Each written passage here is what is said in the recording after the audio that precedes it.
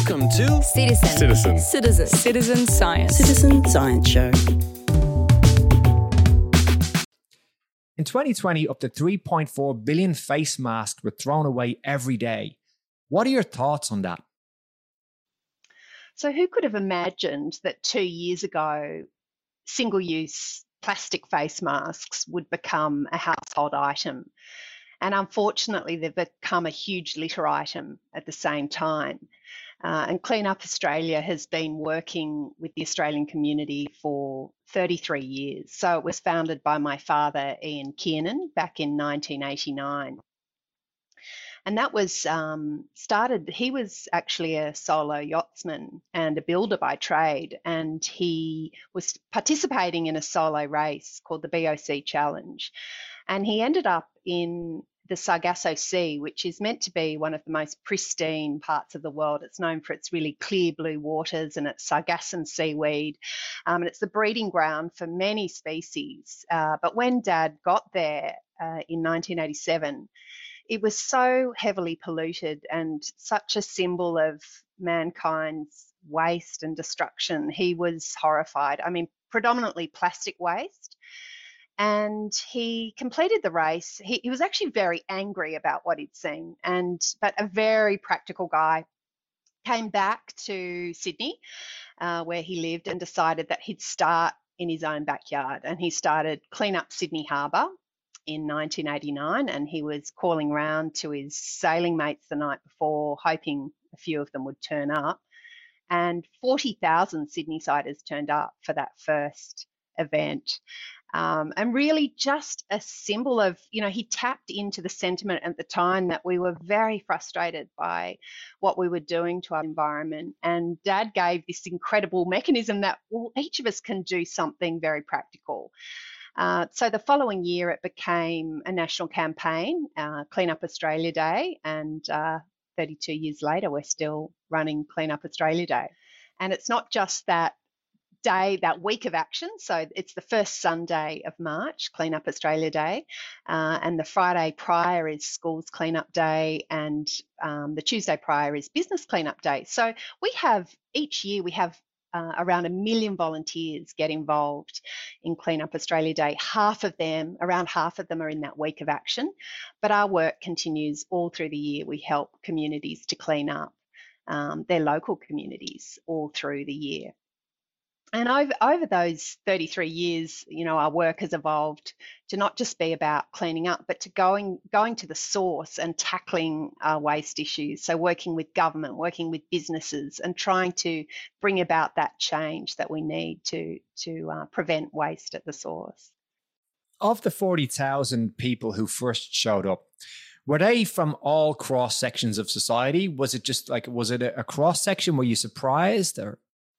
Yeah. I mean, look, part of the beauty of Clean Up Australia is that it's right across the nation. It is right across all groups, all ages, whether you're English is your second language and you've newly arrived in Australia. It's become part of what it is to be Australian. We all take part in a cleanup event. I think probably that first event, it was around Sydney Harbour. It tended to be more people living closer to the harbour, but it was 40,000 people, so it did draw from far and wide.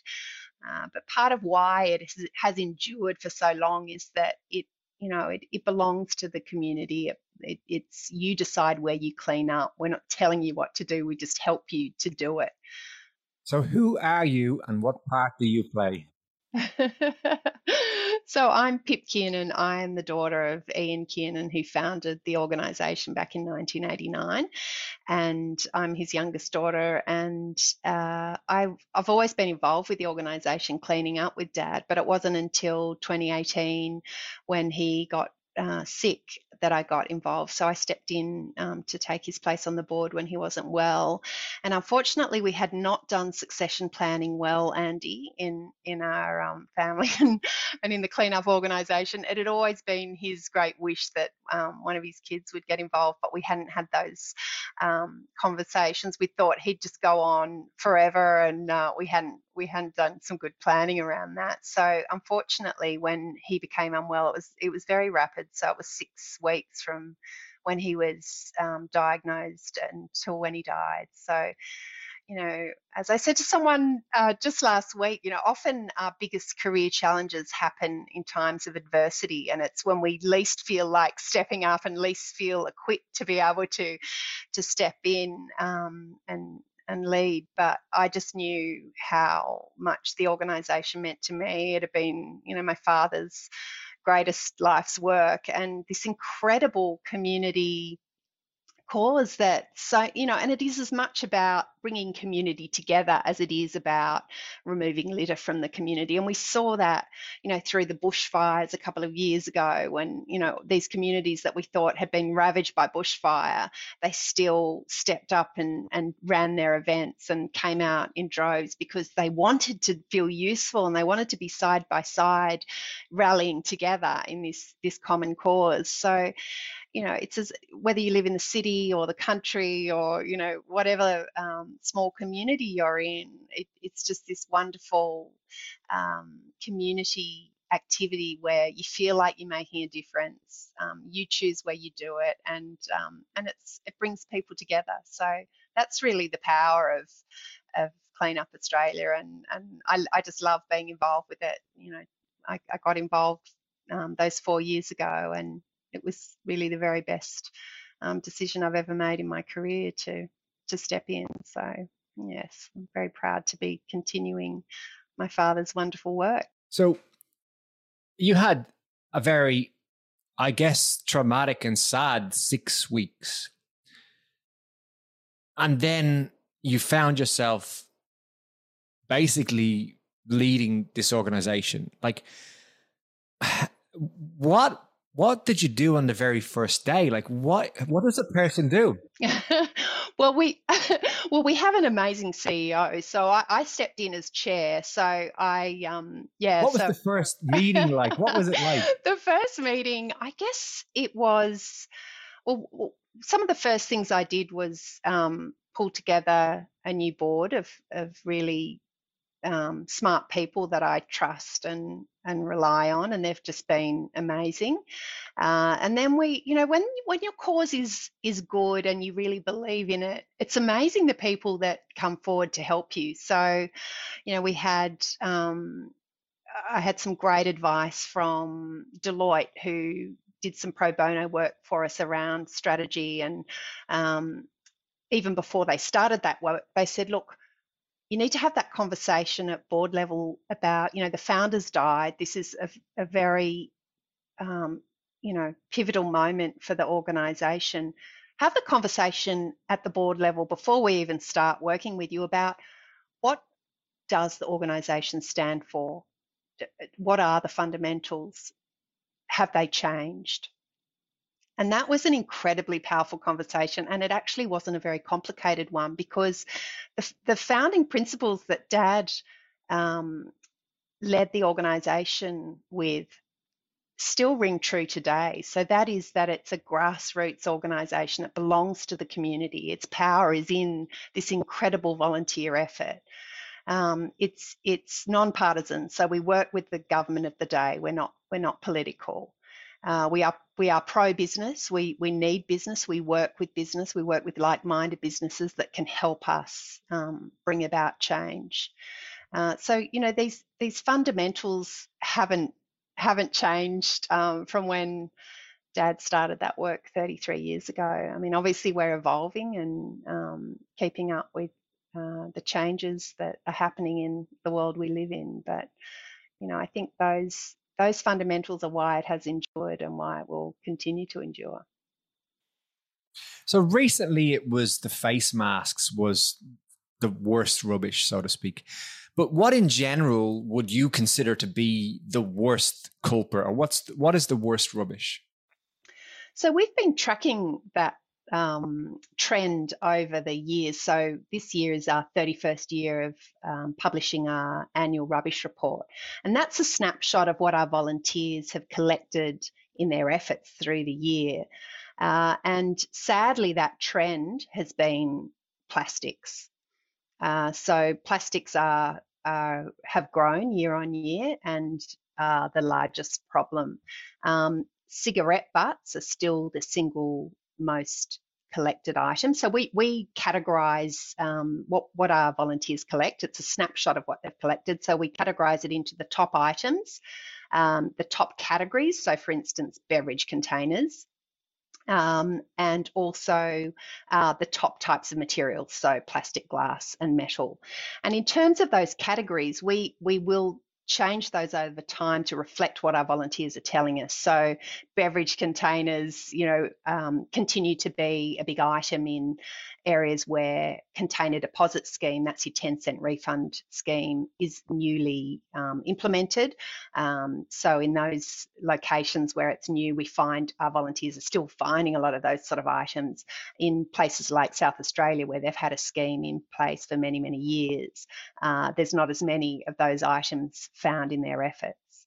We're also now tracking things like soft plastics, because that's a big growing item. There's more and more of those being used, and in turn more being found in the environment.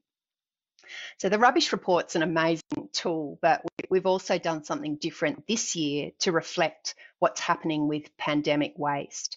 So with the rubbish report, we find about 10% of our surveyed sites will go through that process. It's quite a lengthy process. You have to go through the bags of collected rubbish and divide it into the various categories of items found, tally that up and share that with us. So this year, to help people do it quickly and try and capture a snapshot of just how much pandemic waste, things like masks, coffee cups, takeaway food packaging, and other items like single-use water bottles and things like that. We've done a shorter version of this report that can be done online. It's called our Citizen Science Project, and we're hoping to collate that at the end of the year.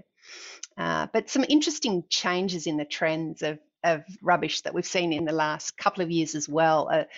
Not only the pandemic single-use items surging, but the emergence of things like vapes and nangs, and these, our habits have changed, and these are items that are really troublesome for the environment. They're electronic waste effectively. I mean, an electronic cigarette has got a battery in it. It's got hard plastic. It's a difficult thing to dispose of.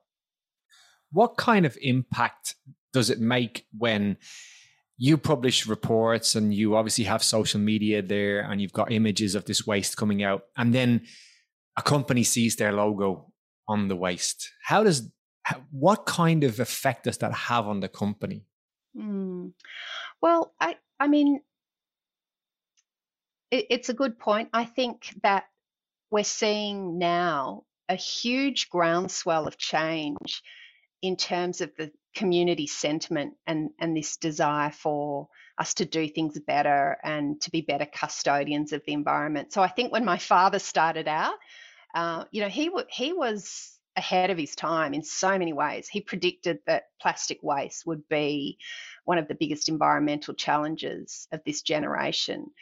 He was drawing attention to these topics when they weren't part of the consciousness like they are now. And I think brands there's a lot of pressure on them to do things better, but unfortunately change takes time.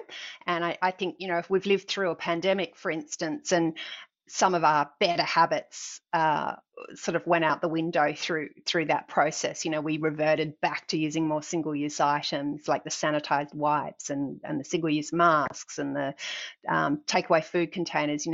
Our coffee cup, for instance, a lot of cafes weren't taking the reusable coffee cup, and those habits are hard to reset once we've reverted back to less environmentally friendly ways. But back to that point of putting pressure on the brands, I think that groundswell won't stop.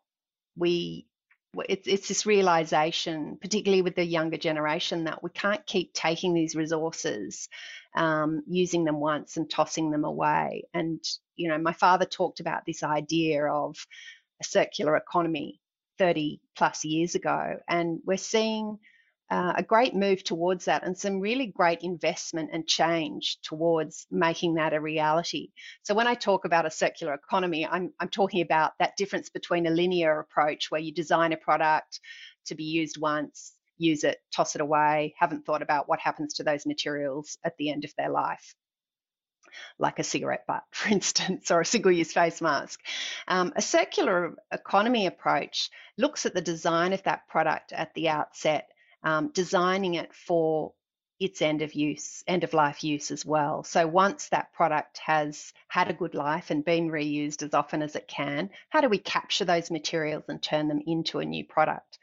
So there's a great example of some investment that's gone into that with a facility that's just opened last month in Albury, and that's a consortium between a number of businesses showing that real circular approach. So it's Cleanaway, the organisation that captures the containers from the container deposit scheme.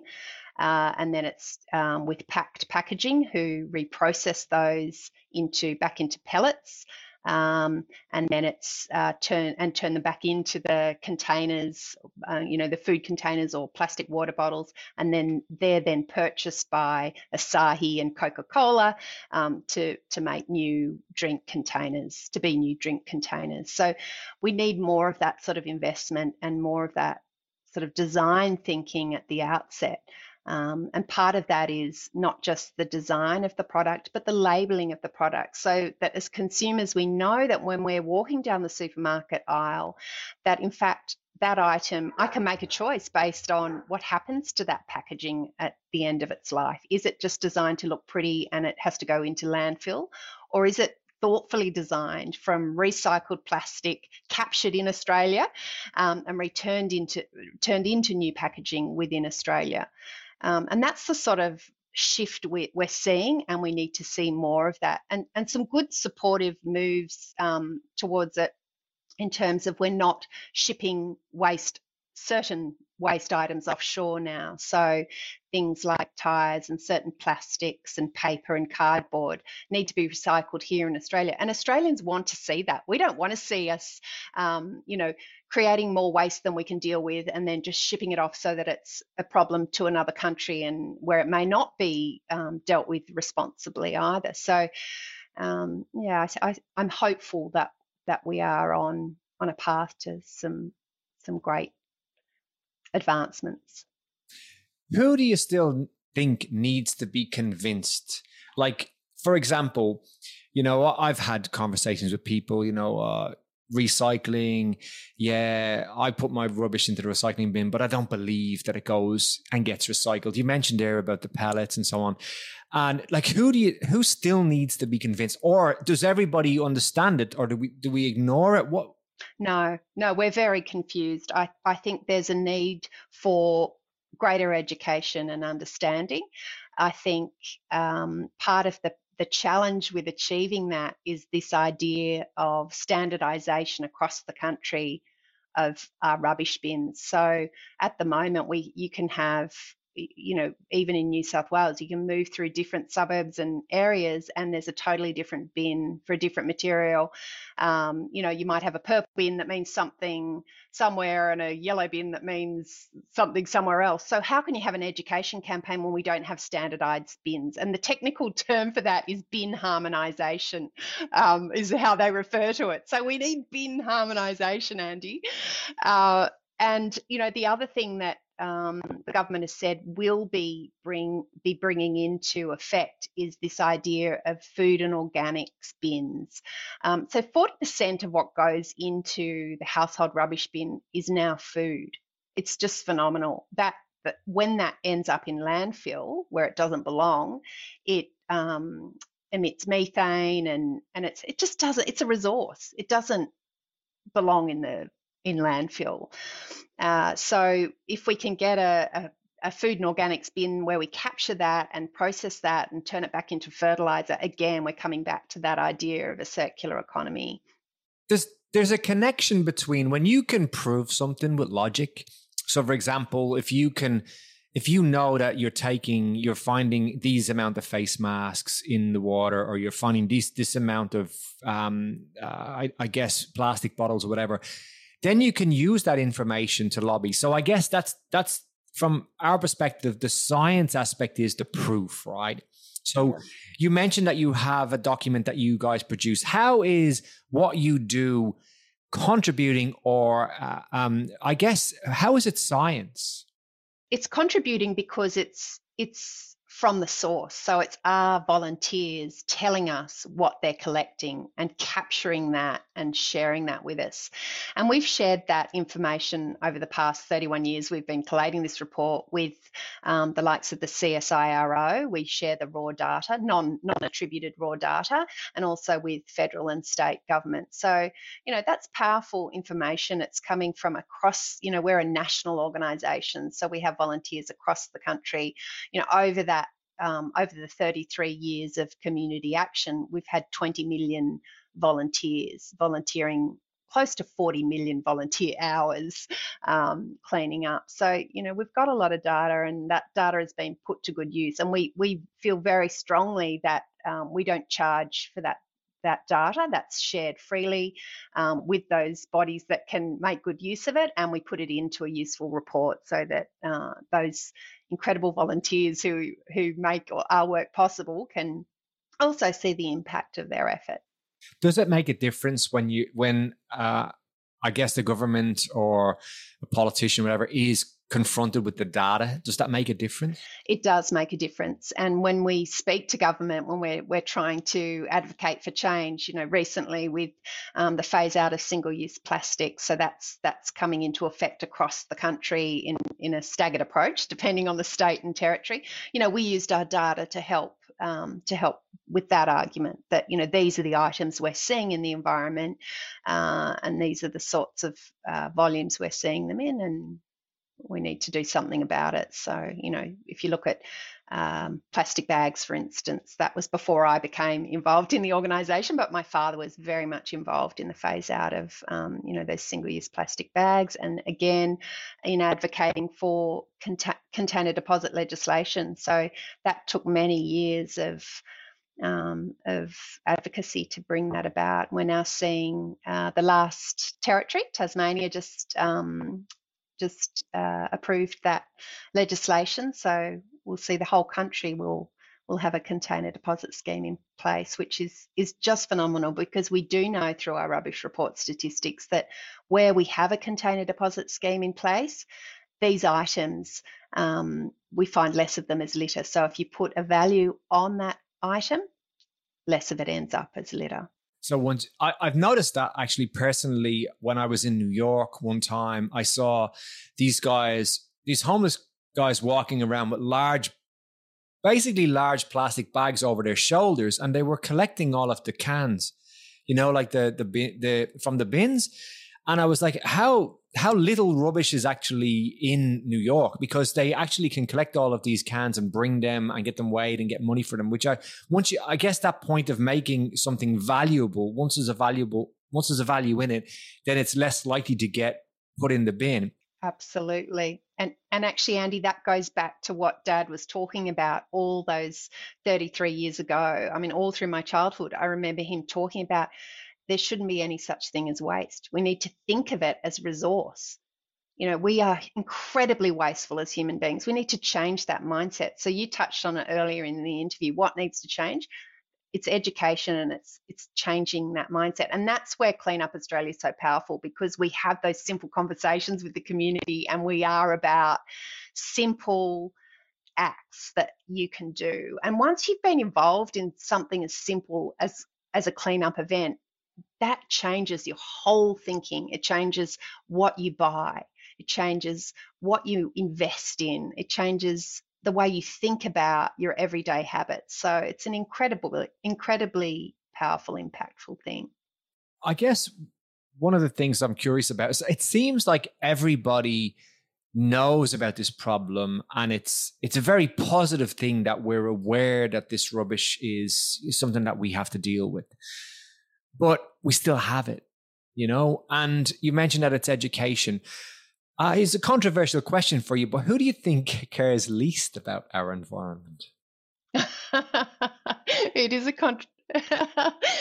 a controversial conversation. And look, I think, I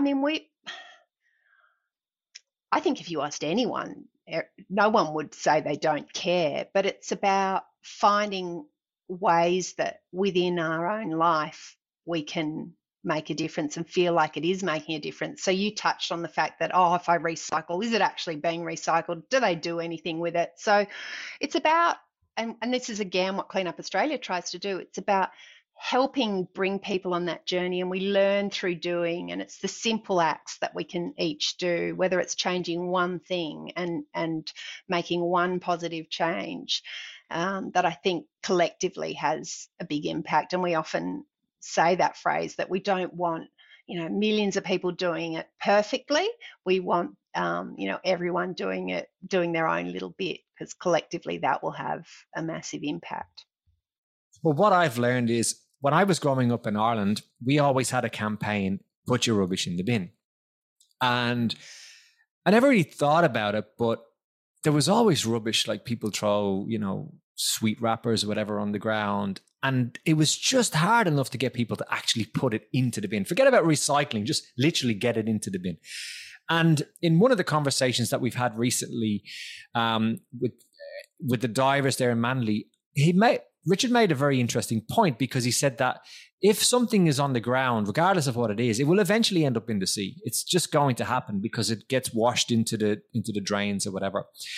And I just found it quite interesting. There was a massive push around the mid-2000s in Ireland about recycling, and I got really anal about it, I remember. And a lot of my family did, and everybody really got uptight about it. And I emigrated to Australia in 2009, and I was very surprised that, plastic bags were still a thing. And I thought that, like, Australia, do you think Australia is now, like, do you think that we've got more to do here? Oh, we've got a lot more to do. And in many ways, we're behind Europe when you look at, if you look at the way we package some of our products here and our reliance on single-use plastics. I think we can learn from our European nations. So yes, we have got a long way to go. We are a wasteful nation.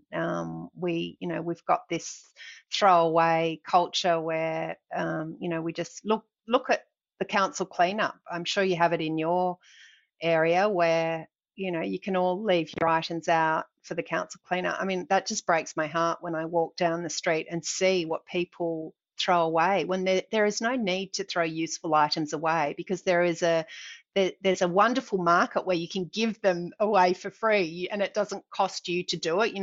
There's things like Gumtree or your local groups where you can post items, and just with a little bit of effort they can be given a new life and a new home. So yes, there's a lot we can learn, a lot we can improve upon. But again, coming back to what we touched on earlier, that there is this groundswell. I mean, young people really care about it.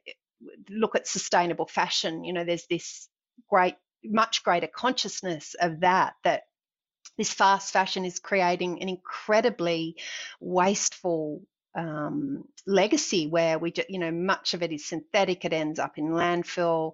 These items are made not to last. They're priced really cheaply, so we're encouraged to buy more and more. And now we're seeing this swing back to buying vintage items, buying less items, buying quality, buying natural fibers, things that are meant to be repaired and last, like our grandparents did. My grandmother used to have the patches on the elbows of the cardigan and was mending and sewing things up. So there is a resurgence back to that, which is wonderful to see, and I hope we see it across other categories, like furniture, flat pack furniture. I'd love to see that changing, but yeah, so it's our everyday habits can improve vastly.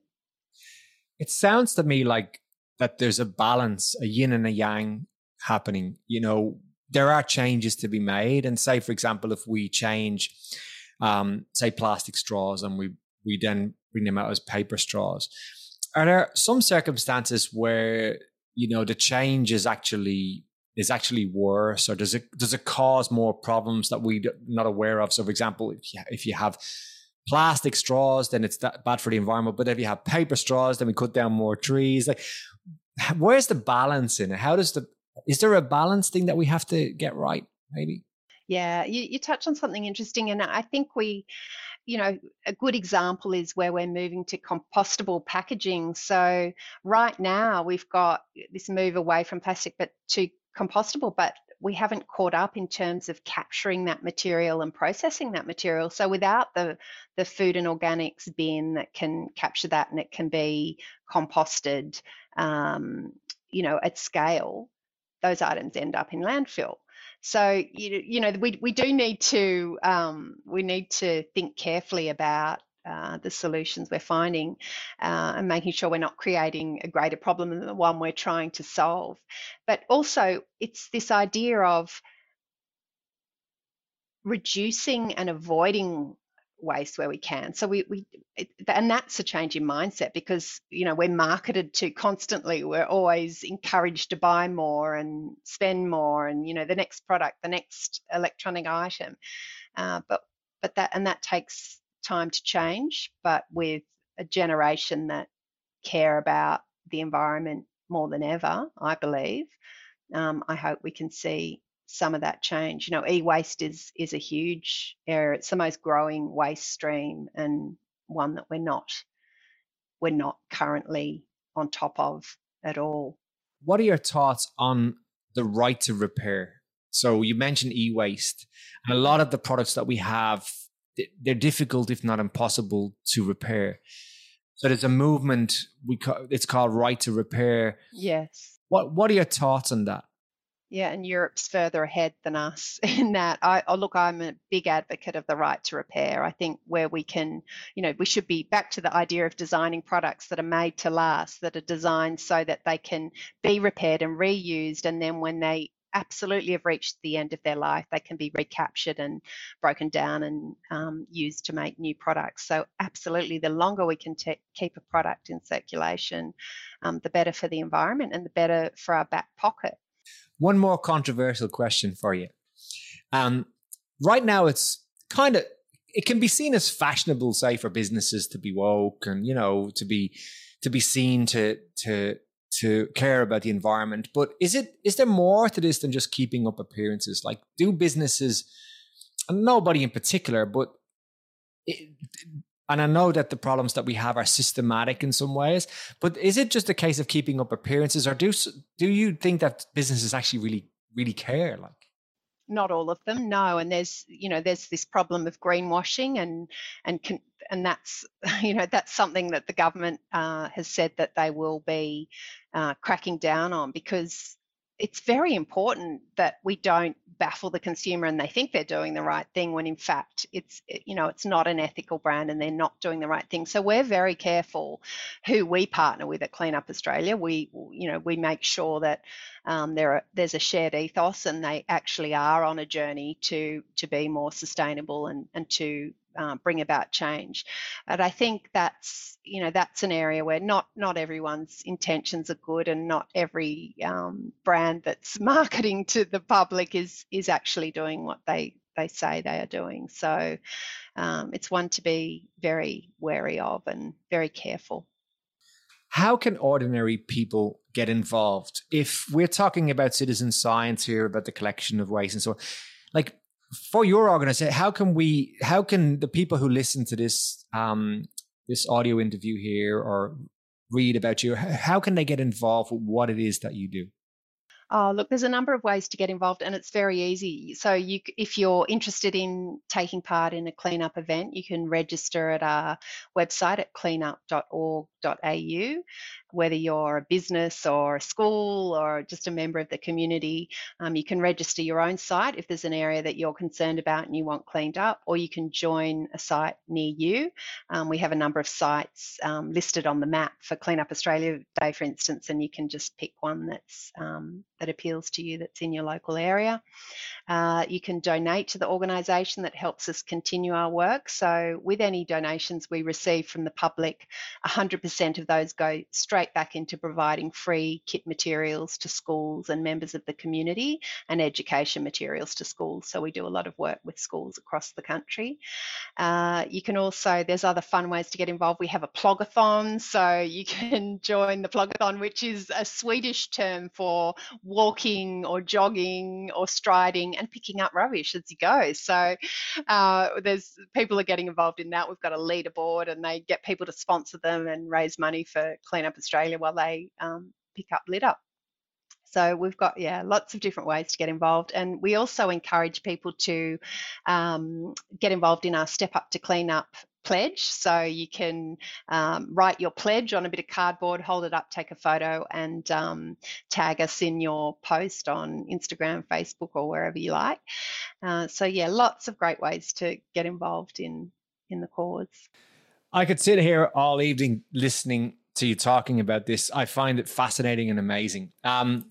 And I'm really, really grateful that you've taken the time to take some time out of your busy schedule to have a chat with us. And I just want to say thanks very much for being here, and thank you. Oh, I've loved it. Thank you so much. It's funny. The conversation is completely different to what I thought it would be. I thought, I'm going to be talking to these amazing scientists and they're going to ask me very hard questions I can't answer. But actually, it was a human story. It's the human behaviour that we touched on, which I guess is life, isn't it? And it was a lovely conversation. I really enjoyed chatting with you. You've been listening to Citizen Science. Citizen Science Show.